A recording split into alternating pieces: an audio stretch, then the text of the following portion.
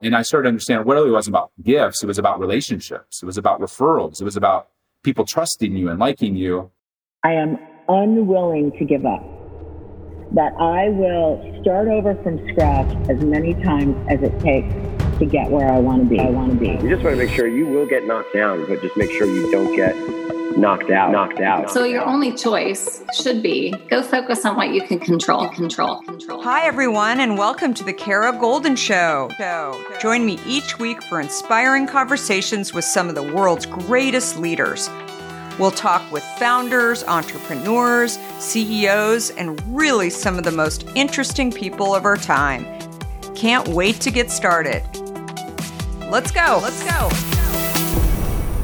Hi, everyone. It's Kara Goldin from The Kara Goldin Show, and I'm here with John Ruhlin. He is the co-founder and CEO, author of one of my new favorite books, Giftology, that I've got here, which is so good and has this amazing bookmark in it as well. That is a lot of fun.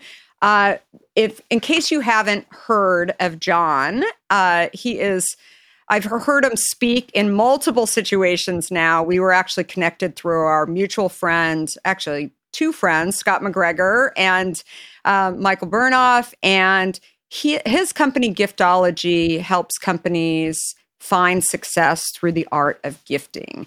And it sounds like a simple mission, but one that I think we all have to be reminded about and sort of what gets people to ultimately pay attention. And I think it goes back to kindness and gratitude and lots of things that I talk about and firmly believe as well. But before founding his company, John was selling knives.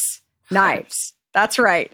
And in fact, he sent me an incredible set of knives, which was out of control. It was pretty awesome. So he worked with one of the top knife manufacturers in the U.S., Cutco, and he became the number one performer out of 1.5 million sales reps. I mean, amazing.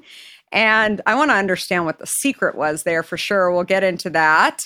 But since then, he's just made all kinds of investments in gifting and started a company around it. And he's also an angel investor too. He's one of the world's leading authority in maximizing customer loyalty. We'll get into that. And I'm so excited to have John on the show. So welcome. Thank you for having me, Kara. This is going to be a fun conversation. I love talking to people that live what we teach, which is you. So this should be fun.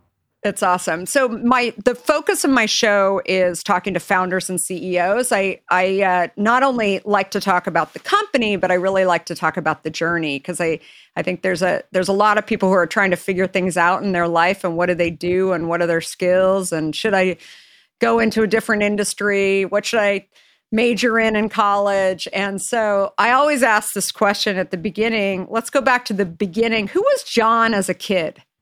Yeah, well, sometimes when they hear, number one out of 1.5 million or the Cubs as clients were speaking on Google's stage, people will assume that I grew up in like LA or New York or some cool city.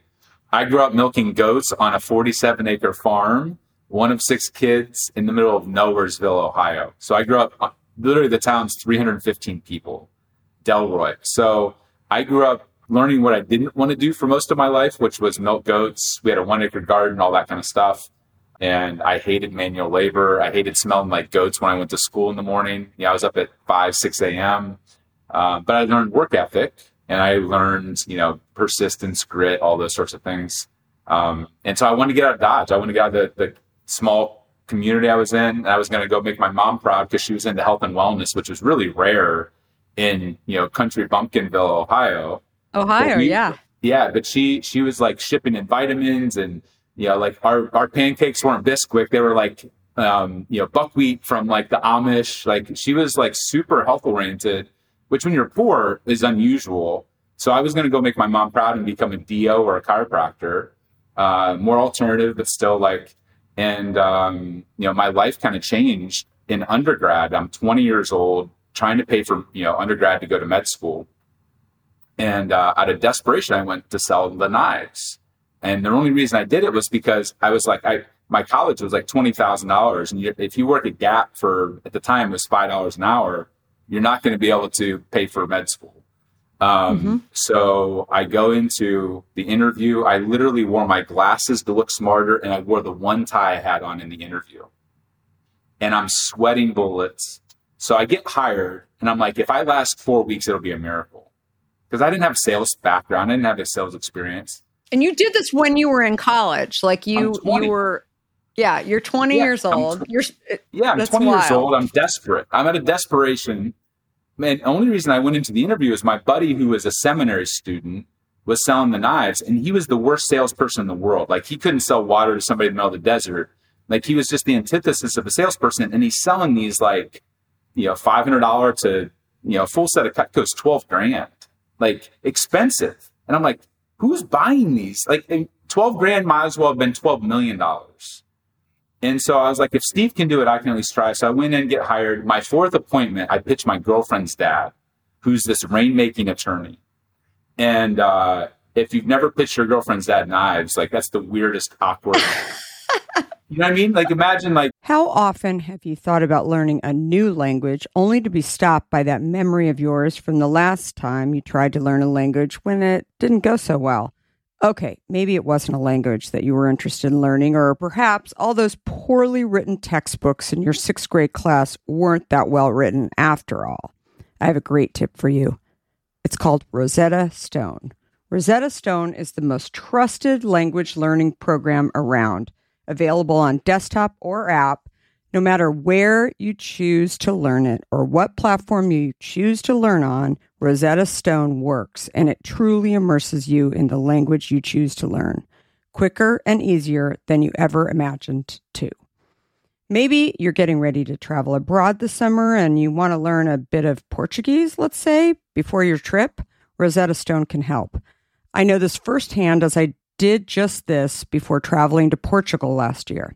I learned Portuguese through Rosetta Stone, and by doing so, I not only got a better grasp of the spoken language of Portugal, but it got me very excited for the trip itself before I went. They even have a true accent feature that gives you feedback on your pronunciation as you are learning too. They've got you covered. Rosetta Stone's trusted experts are the real deal. They've been helping people just like you for over 30 years. Helping millions of people to learn Spanish, French, Italian, German, Korean, Chinese, Japanese, Dutch, Arabic, Polish, and my favorite, Portuguese. The lessons are 5 to 10 minutes long and include practical exercises so that you can pick up the language naturally, first with words, then phrases, then sentences. No English translations either, so you really learn to speak, listen, and think in the language you are focused on, helping you get the long-term retention you are looking for. And who wouldn't want that?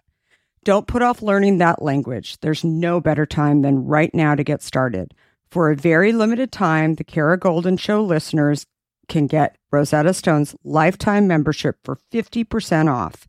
Visit rosettastone.com/today. That's 50% off, unlimited access to 25 language courses for the rest of your life. Redeem your 50% off at rosettastone.com/today today. In today's world, which I will admit can at times seem filled with too much of the wrong information, it's essential to find a good source that truly gets to the heart of what I want to know. I am super excited about our next sponsor, as I've been a big fan of their content for some time now. That sponsor is The Washington Post. Their depth on topics from business to tech isn't just impressive, it's essential reading for me. Whether I'm catching up on the latest tech trends or understanding how the day's news truly impacts my family, The Washington Post is my trusted source. Let's talk specifics. Their business and tech coverage, absolutely top-notch. Just imagine having the most insightful articles at your fingertips, including the unparalleled AI reporting from Drew Harwell or the pulse on tech and online culture from Taylor Lorenz. And the best part? You can listen to articles just like you listen to this podcast, making it perfect for your busy lifestyle. I was just reading an article from one of my favorite Washington Post writers, Frances Stead Sellers. She covers entrepreneurs like myself, but also covers other interesting topics, including health, as well as some very interesting books. I also love getting their For You newsletter, which is their roundup of stories tailored just for my interests, right in my inbox every evening. The Washington Post app is super well done, I think, and makes it incredibly easy to stay up to date and follow my favorite journalists on the go. And if you ever thought that the Washington Post is just about politics, think again. They cover everything under the sun, from climate and culture to crosswords and cooking, providing a world of surprising stories and vital insights. Okay, enough of the love fest that I have for the Washington Post. Here's the deal. Being a listener of the Kara Goldin Show has its benefits, and this one is too good to miss. Now is the time to sign up for the Washington Post. Go to washingtonpost.com/Kara Goldin to subscribe for just 50 cents per week for your first year. That's 80% off their typical offer. So this is truly a steal. Once again, that's washingtonpost.com/Kara Goldin to subscribe for just 50 cents per week for your first year. And the reason I pitched him was that Paul was also really generous. He was always giving things away. Like he'd find a deal on noodles. Everybody at church the next Sunday, like 200 people would walk away. And I'm like, Paul, that was 40 grand. Like, why would you do that? And he would just smile and be like, that's just how I like to show up for people. So I pitch him the knives, and I'm thinking maybe he'll buy the $100 to $200 pocket knives that, like for the clients, there's a lot of the people in that area run hunting, fishing. They're a bunch of dudes. And Paul's like, changed my life forever. He's like, I don't order pocket knives, I order the paring knives. And these are like $100 paring knives. I'm like, Paul, why would you give a bunch of grown men CEOs like a kitchen tool? They just seem, I'm like so green. I'm a country bumpkin. And Paul's like, the reason I have more referrals, deal flow, access is I found out a simple truth. I started my firm 30 years ago, and I found out if you take care of the family in business, everything else takes care of itself. So that was the aha moment for me. It wasn't about the stupid knives. Paul understood relationships. He understood what I call the inner circle, taking care of somebody's assistant or their kids or their wife or their husband. And so I started to mimic Paul. I was like, I want to be him when I'm 60. I'm 20. I got 40 years to get there.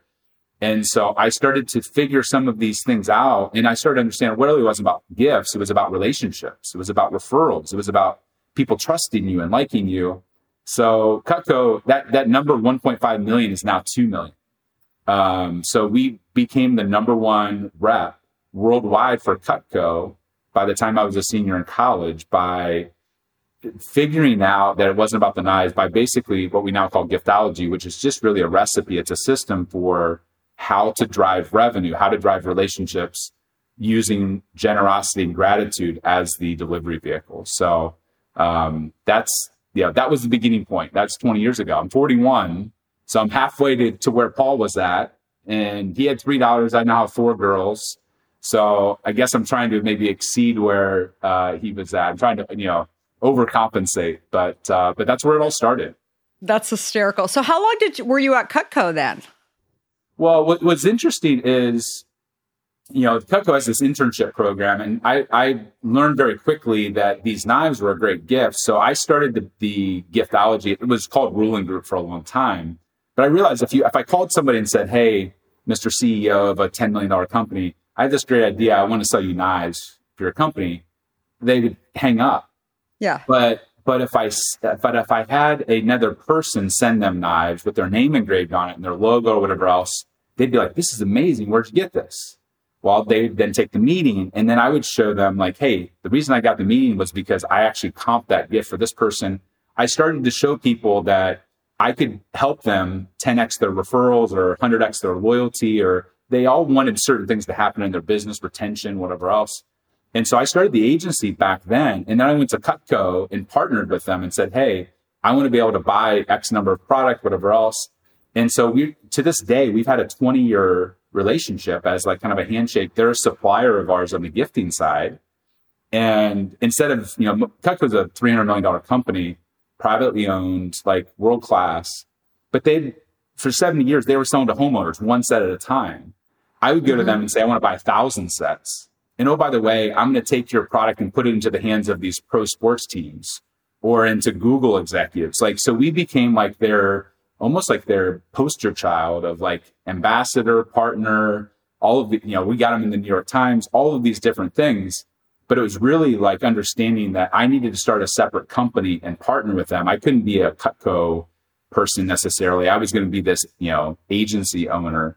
And so that's been basically since the start. So to this day, we still buy millions of dollars in the crazy knives and use that as one of our tools in our toolkit to, even to this day, like we had a client that wanted to give a gift to Tony Robbins. Like, what do you give Tony Robbins? Like, he could buy 100 or 1,000 of anything. And so I said, Pete, we're going to send him knives. And he's like, come on, Tony Robbins. I said, well, we're going to take this big knife set. It's a $7,500 knife set. And on all 40 of the pieces, we're going to engrave from 40 years of him speaking, all of his quotes. And then we're going to put it in that same box that you got. It's a $3,000 wood box with video screen. And then you're going to pour out your heart talking about like future Robbins grandkids will think about the legacy as they, break bread and share, food and drink and whatever else. And Pete's like, we're going to send a $10,000 gift to Tony. It's to be knives. I said, yep. We sent it. Sage called 4 months later, Pete, and said, we get a lot of gifts. She was in tears. She's like, it wasn't about the knives. It was about what was engraved in your video. Just made me break down. And like now that knife set, Tony has 10 homes, but our client owns one of the most valuable pieces of real estate, the countertop of Tony Robbins' house. Every time anybody walks past, the stupid knives are there reminding them of the relationship. And that's really what it comes down to is you can never buy something for an affluent person they couldn't buy for themselves, but you can give them something that honors them, their core values, their legacy. And now like there's a story that's attached to something that they love to share when you're not around. And we all, but even billionaires love to have something that reminds them of something that's core to them. And so to this day, we still do a lot with the crazy Cutco knives. That's amazing. So the Ruhlin Group, so you founded an agency around this whole concept where you could continue to grow. And then does that still exist, or did you just end up switching it to Giftology, or how does that all? Yeah. Well, nobody knew what Ruhlin Group was. When we wrote the book Giftology, nobody cared, right? That people were like really gifting. And then we started to show like, well, it wasn't, the gift was just a delivery vehicle for an emotion. And here's we started to realize that, when we started talking about return on relationship, eating ROI for breakfast, and we got really clear on what we were talking about. So early on, it was Ruhlin Group. And then when we wrote the book, we were like, everybody's starting to know about this book because it was self-published, but it started to go international. We sold 100,000 copies. All of a sudden, people were like taking notice. And so we changed the name from Ruhlin Group to Giftology Group because it was more in alignment. But yeah, we still have the agency. I mean, the done for you, like companies that are, doing 5-10 million in revenue all the way up to the Chicago Cubs will hire us to do, it's not hard to give one person a gift. Mm-hmm. But if you want to scale your thoughtfulness and you want to send something to your top 100 investors or your top 500 employees, most people are like, that's too hard. They start cutting corners. They don't do the handwritten note. They don't do the video. They don't do the engraving. And so our agency still exists, but that platform has allowed us to start getting advisory shares in other companies. It started to allow us to invest in other businesses. So I still have the consulting and the speaking, the gift agency, and then now we have a holding company. But the people that don't really know us that well are like, oh, you're still doing the little gifting thing. And I'm like, kind of. Yeah. Hint is still doing that little water thing too. So it's you understand. Right?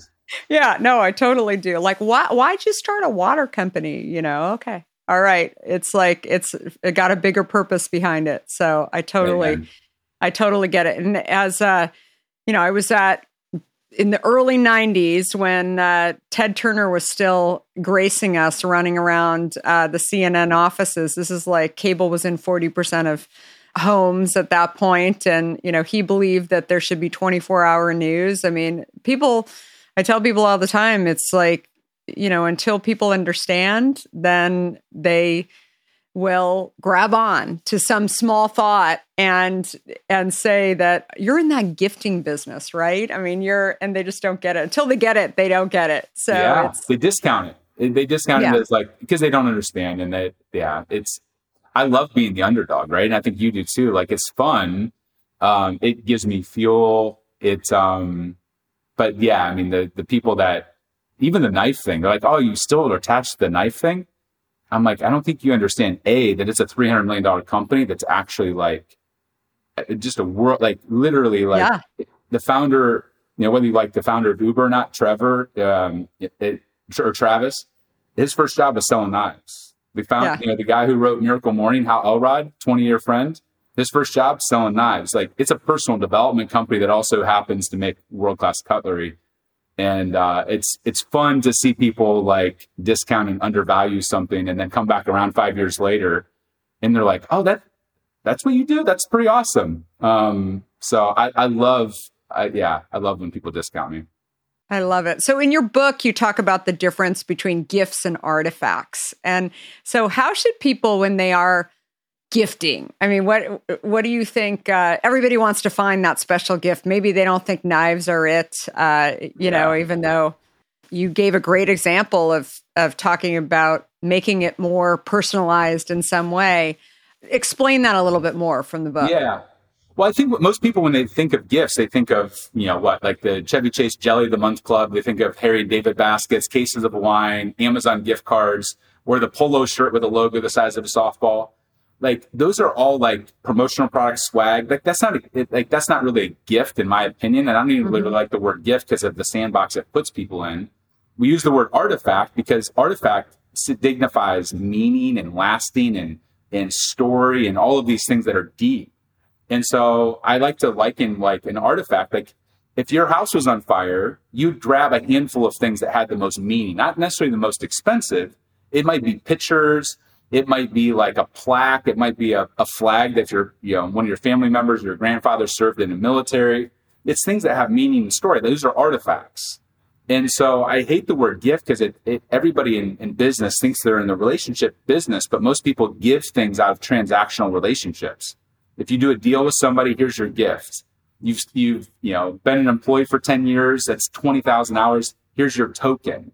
Meanwhile, you'd never call any of those relationships a token relationship. It devalues the relationship.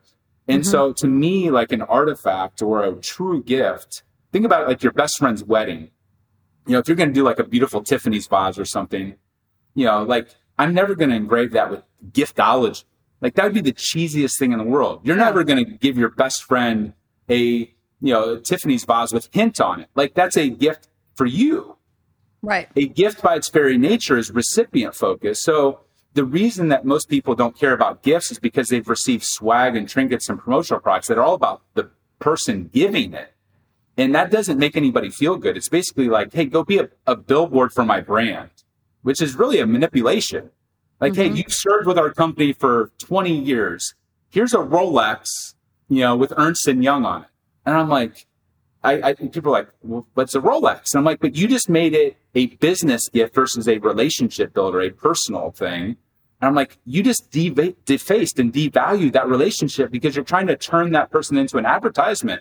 That's not how you deepen affluent relationships. You should put their name. If they're a person of faith, put a Bible verse. If they're an author, put their quote. Like, make it about them.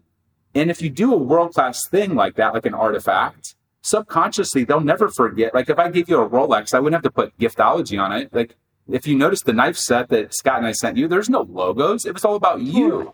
Yeah. Because that's what you care about. Like, that's your blood, sweat, and tears. So I think so many people are like, John, I did Giftology in my company. It doesn't work.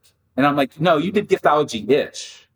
And they're like, what do you mean? I'm like, it's like baking bread. If you bake bread 100,000 times, but you don't put yeast in, guess what you don't get? You don't get bread.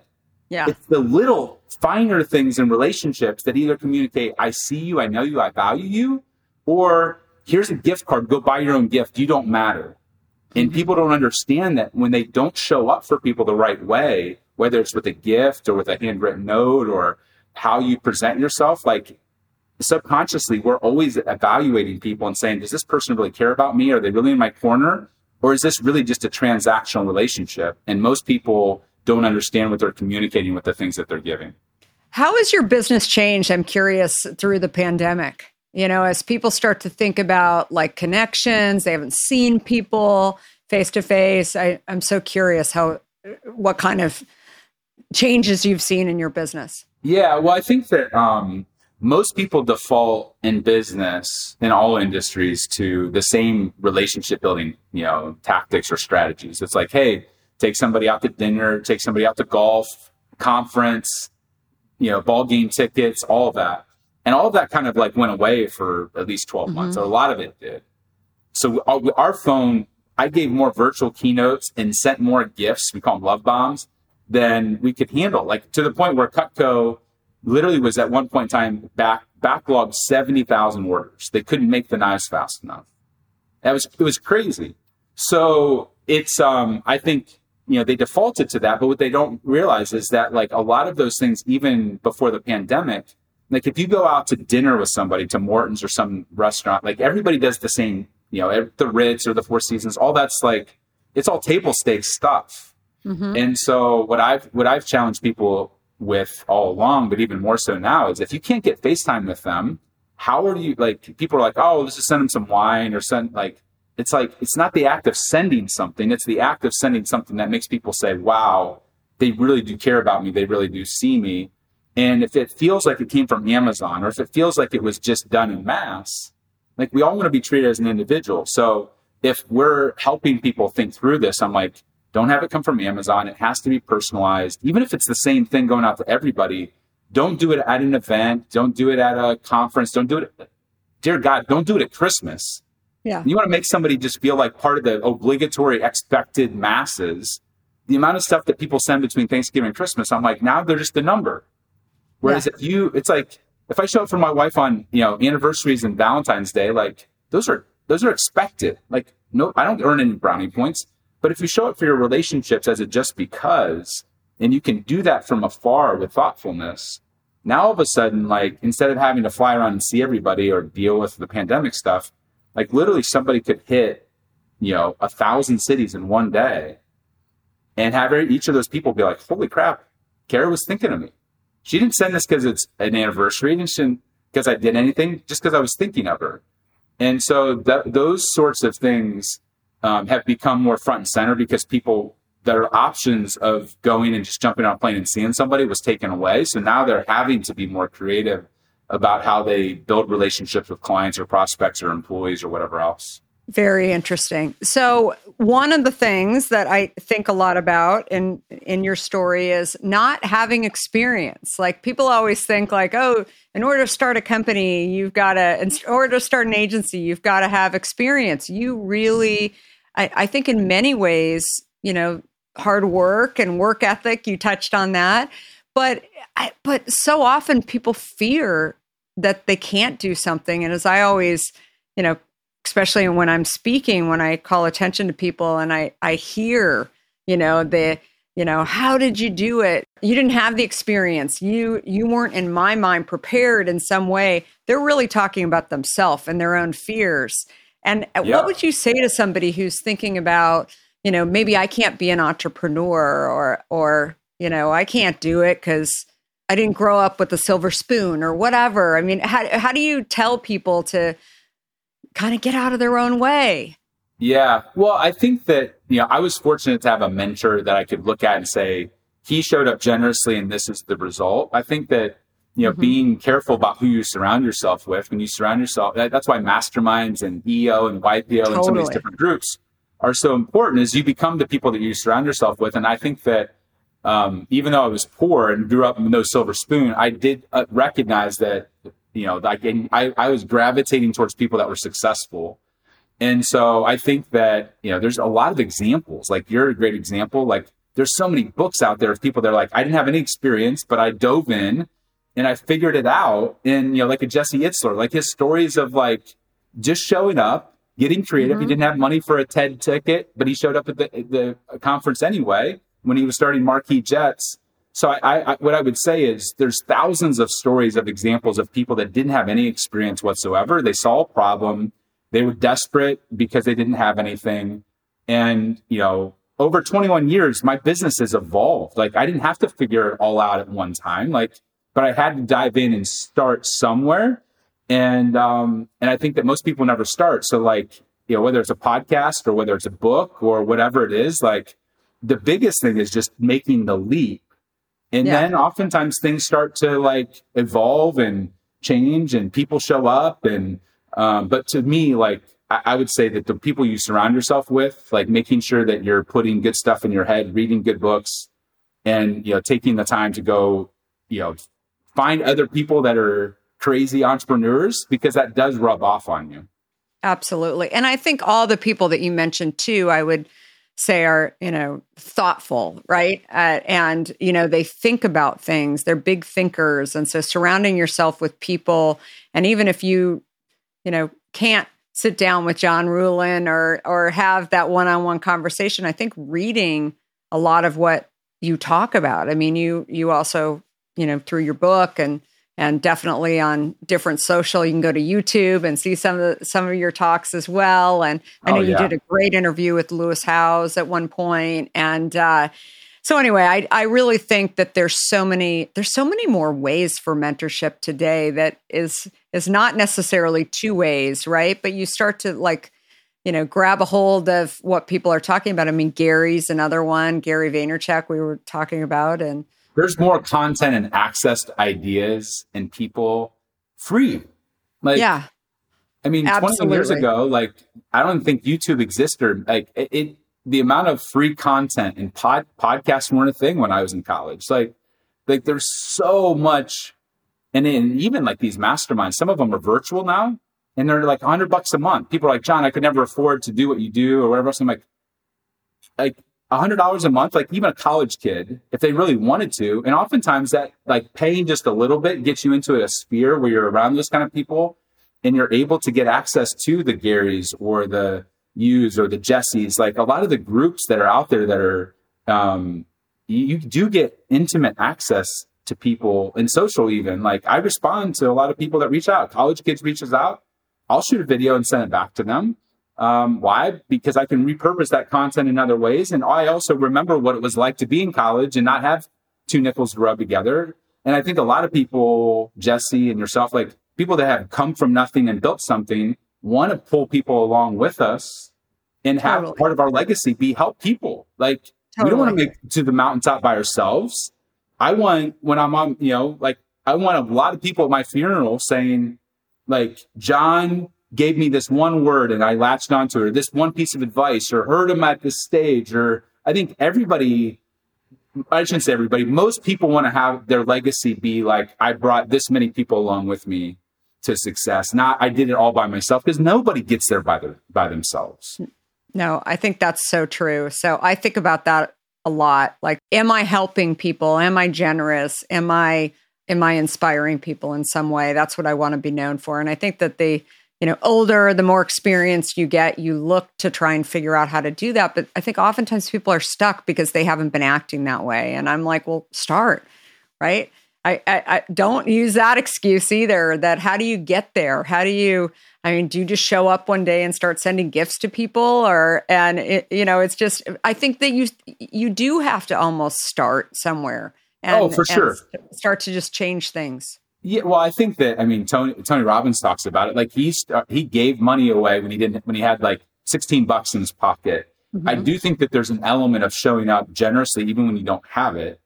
That starts that. And for me in college, I saw Paul and I was I saw how people flocked to him. He was every idea deal in town. He just radiated, he attracted these people. And so I started $500 a month when I was in college, giving gifts. Now that doesn't sound like a lot, but 20 years ago, that's $6,000 a year. That was a lot of money. Yeah. But that, now has evolved to this year, our gifting budget's about $650,000 personally to send gifts to people. Well, it didn't go from that to that. It took 20 years of getting there. But I think that the fun of it is when you, I'm an introvert naturally, and my love language isn't gifting. My love language is words of affirmation. So when I give a gift to somebody, I realized I would get people to respond. Mm-hmm. And I didn't have to be the life of the party. They would take me around the event or the gathering and open doors. So for me, it became kind of addictive of I saw when I did that gift, that whatever, people would respond a certain way. And I was well, I want to double down on that. I want to do it more and more. And so I think that part of it is just starting But as human beings, I think at least from a faith perspective for me, like I believe God's wired us all to be generous, all to be gift givers.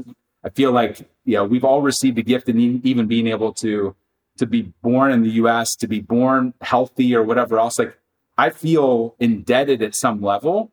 And so when I start to give, I feel like that's part of everybody's purpose, is to be generous. Yeah. And it comes back around. Like, it's just how the world's wired. Like, you do something and it might not be that person, but it comes back tenfold, hundredfold. And if you are playing the true long game, Vaynerchuk talks about, it's like, it's not days, it's decades. You start to see, those things coming back around, maybe not in 3 months, maybe it's 3 years. But for me, over the last 20 years, I'm like, I know I'm going to continue to grow that giving because I see the fruit of it. And most people don't stay in the game long enough to see the fruit. I mean, how long have you had Hint, 16 years, 18 years? 16 years. Yeah. It wasn't 16 months. You didn't see necessarily the results. Yeah. And it's building it the right way though, too. I think it's like you start somewhere, right? And I think that, today I share a lot with entrepreneurs that, we didn't go and blanket the country with Hint right away. It actually took us 15 years to go into Walmart, not because Walmart didn't want us, because we wanted to do it right and be able to support it and not screw it up in some way. But also we wanted to make sure that customer would want Hint too. And so there was a confidence thing with me I didn't want to fail. And I didn't now we, do extremely well. And Walmart and Sam's Club and, we're in Costco, we're in all of them, but it's interesting because, it's kind of the Rome wasn't built in a day sort of theory. Like people think like, oh, I got to just go and send out. I only should gift if I'm, able to spend $650,000 or what, whatever it is. I think that you start somewhere. You start with your top 10. You start with one, going from there. Right. Start with one mentor. One advisor, one professor, the amount of people are like, oh, I'll be generous when I'm wealthy. It's like, no, you'll get wealthy because you're generous, and gifting can work. We have clients that are authors. They have one employee, and their budget's $1,000 a month. That might sound like a lot to some people. Other people are like, and even bigger companies. It's amazing to me. People are like, John, we can't afford to do what you're talking about. And I'm like, you hired 2 employees last week and made the decision in 5 minutes. That added $100,000 in fixed cost overhead labor to your company. When's the last time you invested $100,000 in the 50 relationships that even allowed you to have a business? Totally. And they're like deer in the headlights. They're like, way to call me out on the BS. Like, you're right. I didn't make that decision in 5 minutes to add $100,000. And you're right. I've never invested $100,000 into my top relationships, and it's the same $100,000. So it's oftentimes, I think we put these hurdles, or we look at certain things a certain way as business owners, and we don't realize the blind spots that we sometimes have. And we'll do something over here this way, and over here we're not willing to do it. And oftentimes it's fear. It's, oh, I've never done it that way before, or whatever else. But yeah, it's funny to see people say, oh, I could never do that. I don't have that much money, or I don't have that many relationships. And I'm like, we all have relationships that are important to us. Totally. It's just a matter of taking the time to write them down and then, loving on them like we mean it, versus checking the box and doing that out of obligation. I love it. So great. Well, John, thank you so much. And everybody needs to definitely follow John and also pick up a copy of Giftology, and certainly go to his site. What's the best way for people to connect with you, by the way? Yeah, so I would say, a couple of things. One is for people that want to go take this process, the system, and go do it on their own, they can go download what we charge tens of thousands of dollars to go do it.